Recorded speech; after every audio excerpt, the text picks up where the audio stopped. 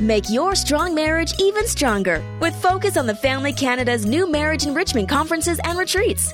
Based on the proven, biblically based principles that come directly out of the Hope Restored Marriage Intensive Counseling Program, these principles provide couples with practical tools to create a more vibrant, intimate, and loving marriage. For registration details, call 1-833-2ENRICH or visit enrichyourmarriage.ca. That's 1-833-2ENRICH or visit enrichyourmarriage.ca.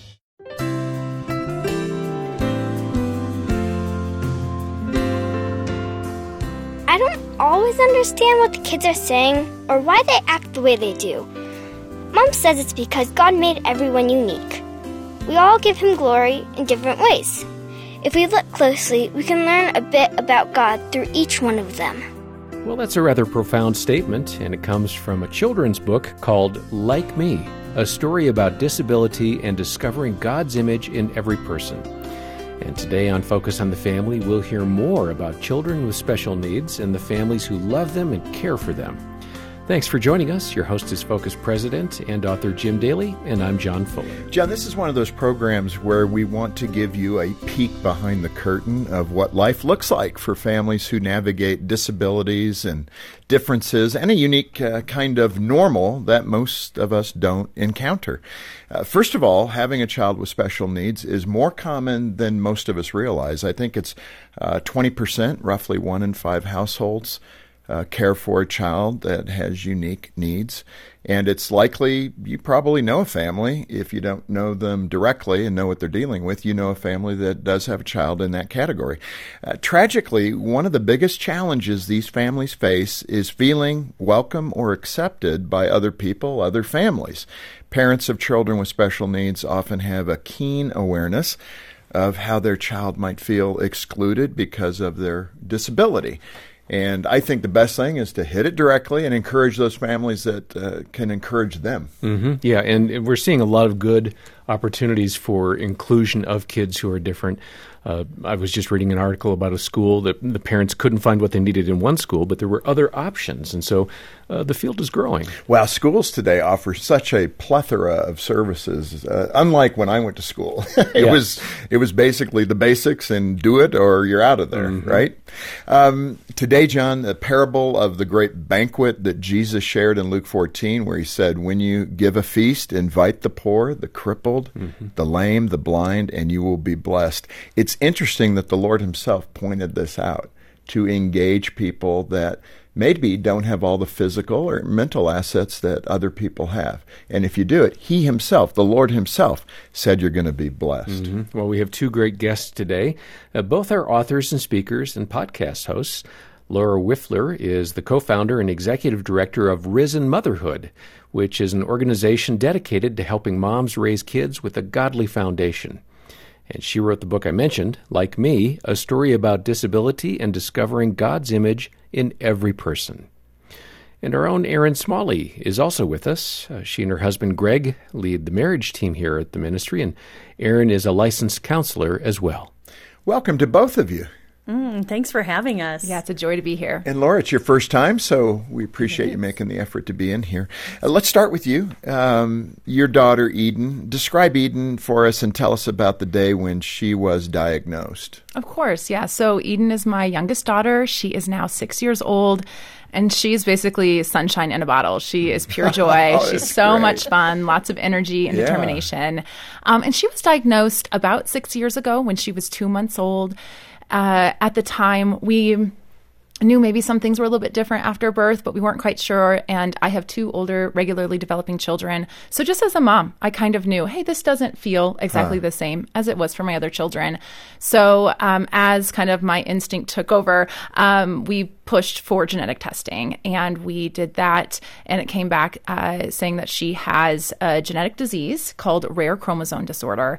And essentially what that is just that there is a mutation or a change in her chromosomes that cause global developmental delays. So at the time, the doctors told us, well, we don't really know, what her future holds because she was actually incredibly unique. She's the only one in the world that they know of with her diagnosis.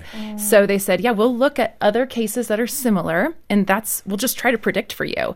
And so they told us that she would likely never walk and that she would likely never talk. So as you can imagine, that's a really difficult diagnosis to get for your child. And yet they said we can be hopeful that it might be different for her. So we enrolled her in lots of therapies, and over the years, I am just so happy to say that she does walk. She also does talk, and she is growing in those skills every day. She still needs assistance and help as in therapies, but she's doing really, really well. That's good. So, yeah, that's fantastic, and that kind of lays the groundwork for the questions that we're going to ask you. Erin, in that same regard, you and Greg, by the way, you're doing such a fantastic job with the marriage outreach here at Focus. I'm so proud that you guys are here and doing great work. I mean, it's amazing the marriages that are being saved.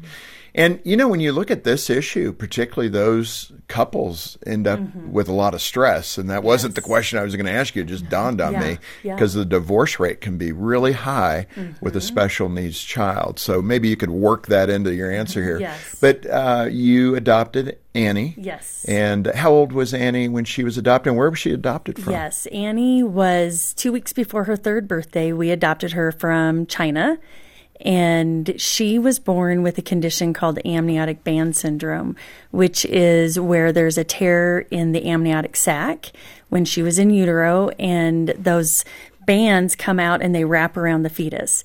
So what it caused for Annie was cleft lip and palate, a limb difference on her left hand, and then she had club foot.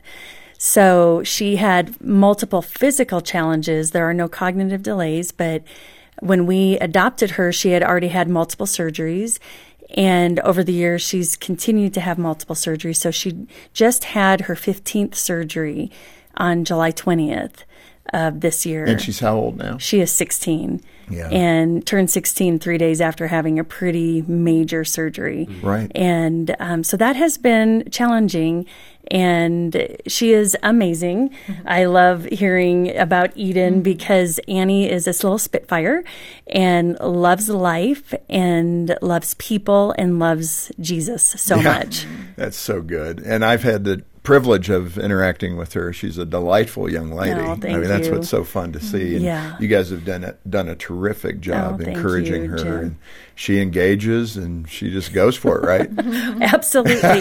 She will be at church and she'll see someone crying that she does not know, and she will walk up to them and rub their back and comfort them and pray for them. I'm like, do you know who that is? No. I just saw they were hurting, so I thought I would help them. Yeah, because she knows what it means. She knows what it means. Let's talk to the biblical reference. And I don't mean this to be controversial or anything like that, but suffering does produce fruit. It's pretty clear in the scripture. And Jesus encourages us through that suffering. I think we learn humility there. People that don't suffer, they're usually, and I mean just generally, they can be pretty arrogant people because they don't get humbled. They go from treetop experience to treetop experience. But I think there's something spiritually beneficial to suffering. How would you apply that with both of your situations as a family and then seeing your daughters? Yeah. I mean, I would completely agree that there has been so much sanctification that's gone on in my life. And I can point directly back to disabilities being one of the tools that God used to shape and change and form me into his character. And I could list probably thousands of reasons if I really sat down and started to think through the ways that it has formed me. But perhaps for today, one of the things that comes to mind is just the development of compassion in my life and my ability, kind of like what you were saying, of like seeing someone who's hurting and having a generous spirit towards that. I think there's an element, especially in motherhood or parenting, that we can start to feel, we can feel judgmental of other parents, or we can sort of impose what we think they should do.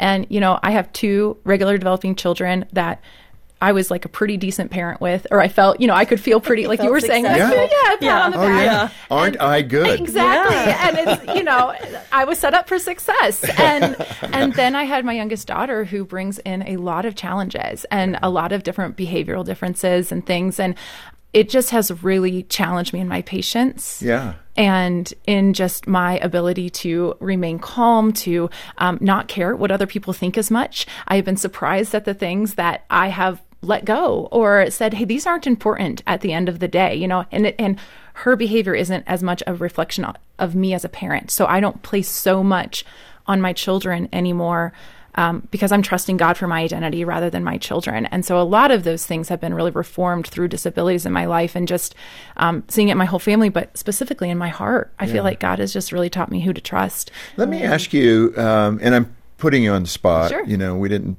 talk about this, but when the diagnosis came, just to give the other 4 out of 5 families some picture of this, and I know we may even mention this later, but we all have deficits.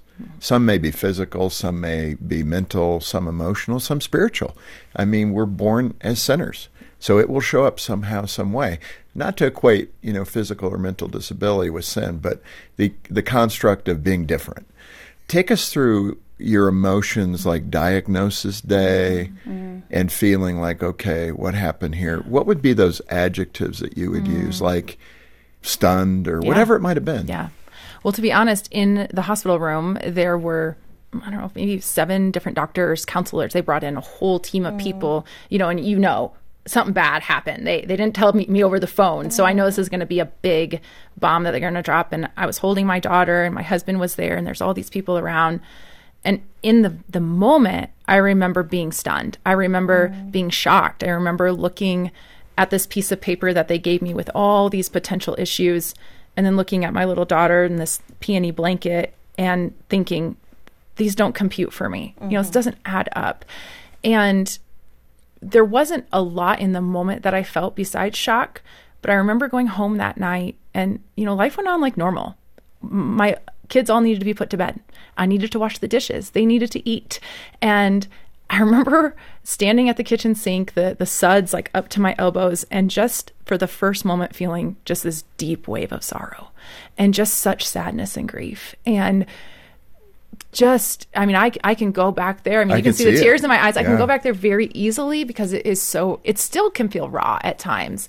And then as the days went on, it vacillated between joy and trust and saying, I'm so glad that I have a God to lean on, but also such sorrow and even anger at times. Why? Why us? Why her? Why my child out of all the children? Why, you start to ask those questions. You start to ask, did I do something wrong? Especially when it's genetic, you can kind of feel like, well, maybe it's my fault. And we worked through all of those things and it takes years. I would encourage any parent who's going through diagnosis to allow it to take time to heal. And even still, there will be moments where I'll be surprised by this feeling of sorrow and sadness that comes up. And yet there's been sort of a continual, a tenor or a thrum to my journey that I can look back and say, but yet God has held me and he has kept me. Yeah. And I can't wait till we talk about the joy up ahead of heaven that all parents with children with disabilities get to look forward to.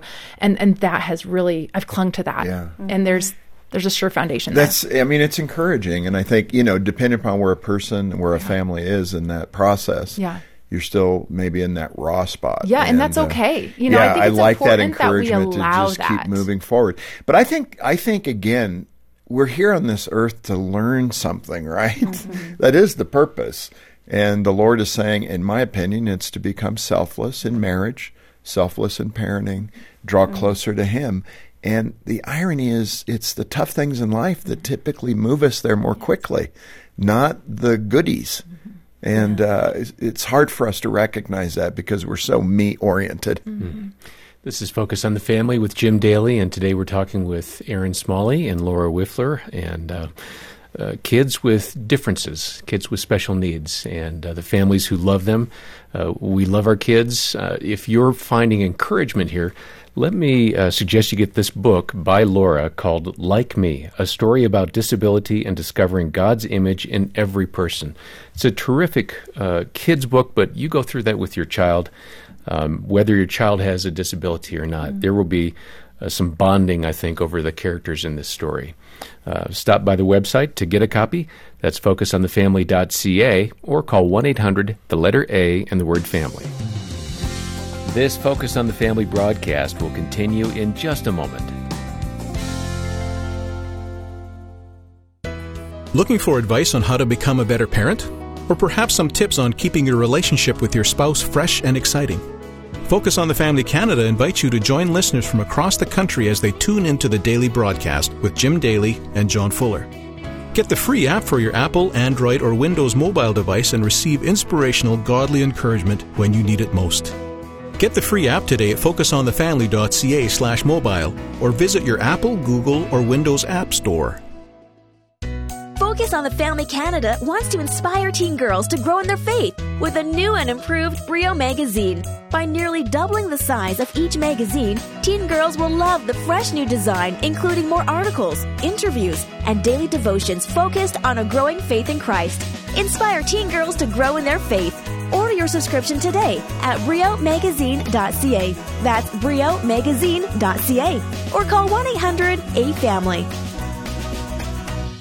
Grooming, abuse, exploitation. Sadly, these are some of the horrors that young girls face around the world. But counseling, medical attention, and healing, these are some of the blessings that girls receive in safe houses run by the ministry Dignity Freedom Network. Your gift can be the promise to a brighter future. Restore freedom and dignity for children broken by injustice. Change a life forever at dfncanada.info. dfncanada.info. Thanks for listening to Focus on the Family. Let's resume now with the balance of today's programming. We mentioned that stat, 1 in 5 families experience this situation. For the 4 out of 5, what do you say to those families to encourage them to engage? Everybody wants to be known. Everybody wants relationship. We're wired for it. That's how God built us, including these children and their families. So what advice do you both have for families that may not be dealing with this to engage a family that is? Mm-hmm. Sure. Yeah, I think there are a lot of great ways. Even if you don't have someone who's really close to you that has a person with disabilities in their family, I think something that is really incredible about living in the age that we do is that disabilities are represented all over the place. So you can find them in media, you can find them in books, you can find it just at the grocery store even. And I think some of it is just us having eyes to see. And so as parents, I think when we are out and about, maybe it's your child does make a comment about, hey, what's that? That's very common for young children in particular to say, like, what's that about a walker or about a wheelchair? Right. And as parents, I think we can immediately kind of be like, shh, and want to hush them. And because we feel like, we don't want to be rude or offensive. But actually what we're doing in that moment is showing that, hey, maybe disabilities aren't a good thing. Maybe disabilities are something we don't talk about. And your child reads that as that's not something that I should bring up anymore. And instead, as parents, we can say, that's a wheelchair. That gives them freedom to go where they want to go. Or you can even say, honey, I'm not exactly sure, but I think it's helping that person out with maybe a disability. And then go in the car later, Google it, learn the term. We don't always know the terms for disabilities. There's a whole world that, if you're in disabilities, you know how to talk about it. But if you're not, I think sometimes that's where people become nervous about disabilities is because they don't want to get it wrong. They don't want to say a word that might be offensive.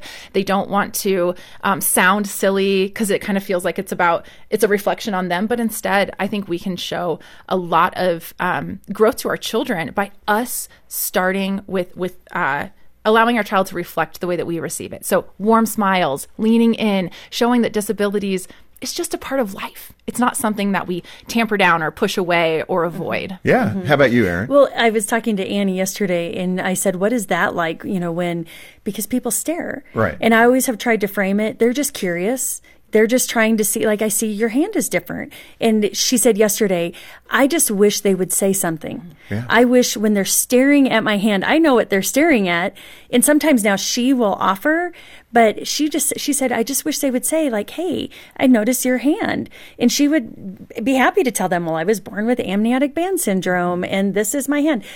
Funny, when kids are little, though, she would have kids look at her and go, I don't believe you. And she'd be like, no, I was born like this. And nothing like a 7-year-old physician. Yes. But a social worker, Annie told that story at like age 7. And the social worker said, well, then you look at them and you say, this conversation is over. Wow. That's adult-like, right? So she has had lots of practice of how to respond. Yeah. Laura, let me ask you this other data point. And in some ways, I think a person could read this in a negative light. I kind of saw it in a more positive light with room to grow. But the data point is that 1 in 3 families with special needs don't feel supported by their local church. Now, I just want to say that means 2 in 3 do. Yeah. And that's the positive side of it. But there is room to grow because you'd want everybody to feel that support. Where does it get a little clunky within the church, and where might we improve? And what are the things that churches are doing well? Yeah, this is a wonderful question. And I think that it's also very difficult to talk about at such a high level because it is so individual with different churches. And yet, I think the general encouragement for churches would be to move beyond just ADA regulations. I think sometimes... Get the ramp. Yeah, right? We're going to get the elevator, the ramp, and the parking stalls, and check, we are now disability friendly. And especially for families and people with disabilities themselves, that doesn't quite go far enough. I think that there is an element of being a welcoming space, and some churches are going to have programs for people with disabilities and children with disabilities. Some churches are not going to be able to do that due to budget and staffing and lots of many good reasons. And so my biggest encouragement for churches is to just have someone who is on point with eyes to see that can go up to a family or an individual with disabilities and just say, hey, I noticed you're new here. I noticed that you guys might have different requirements. How can we make your time successful at our church?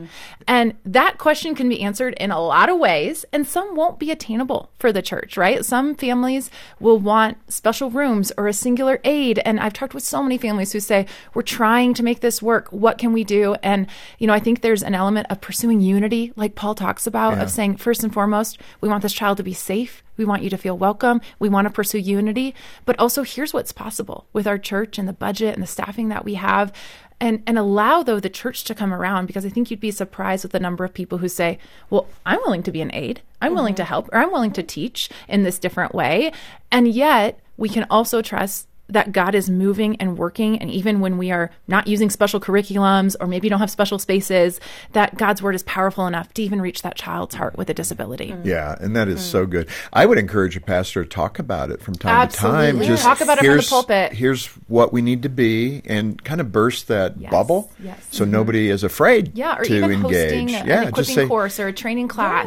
I think that those are very underrated. I know on the foster side, churches in Florida, we learned we're doing such a great job. Some of those churches were assigning a volunteer to meet the family at the door. I love that. And they would go with the child and be with the child in Sunday school and then reunite the child and sit in the class with that child. Yeah, my daughter Think of has that an in the special needs context. It's a gift. If you had a volunteer at church who met the family at the door, took the child and gave a break to the parents to worship and do the things they need to do. That'd be a good thing to do. Absolutely. And I also think that we need to support the marriage. The parents in their marriage, and how do we best do that as a church, providing help when we have a marriage seminar that those parents can go, or respite care, just being available to support them so they can focus on their marriage. So important.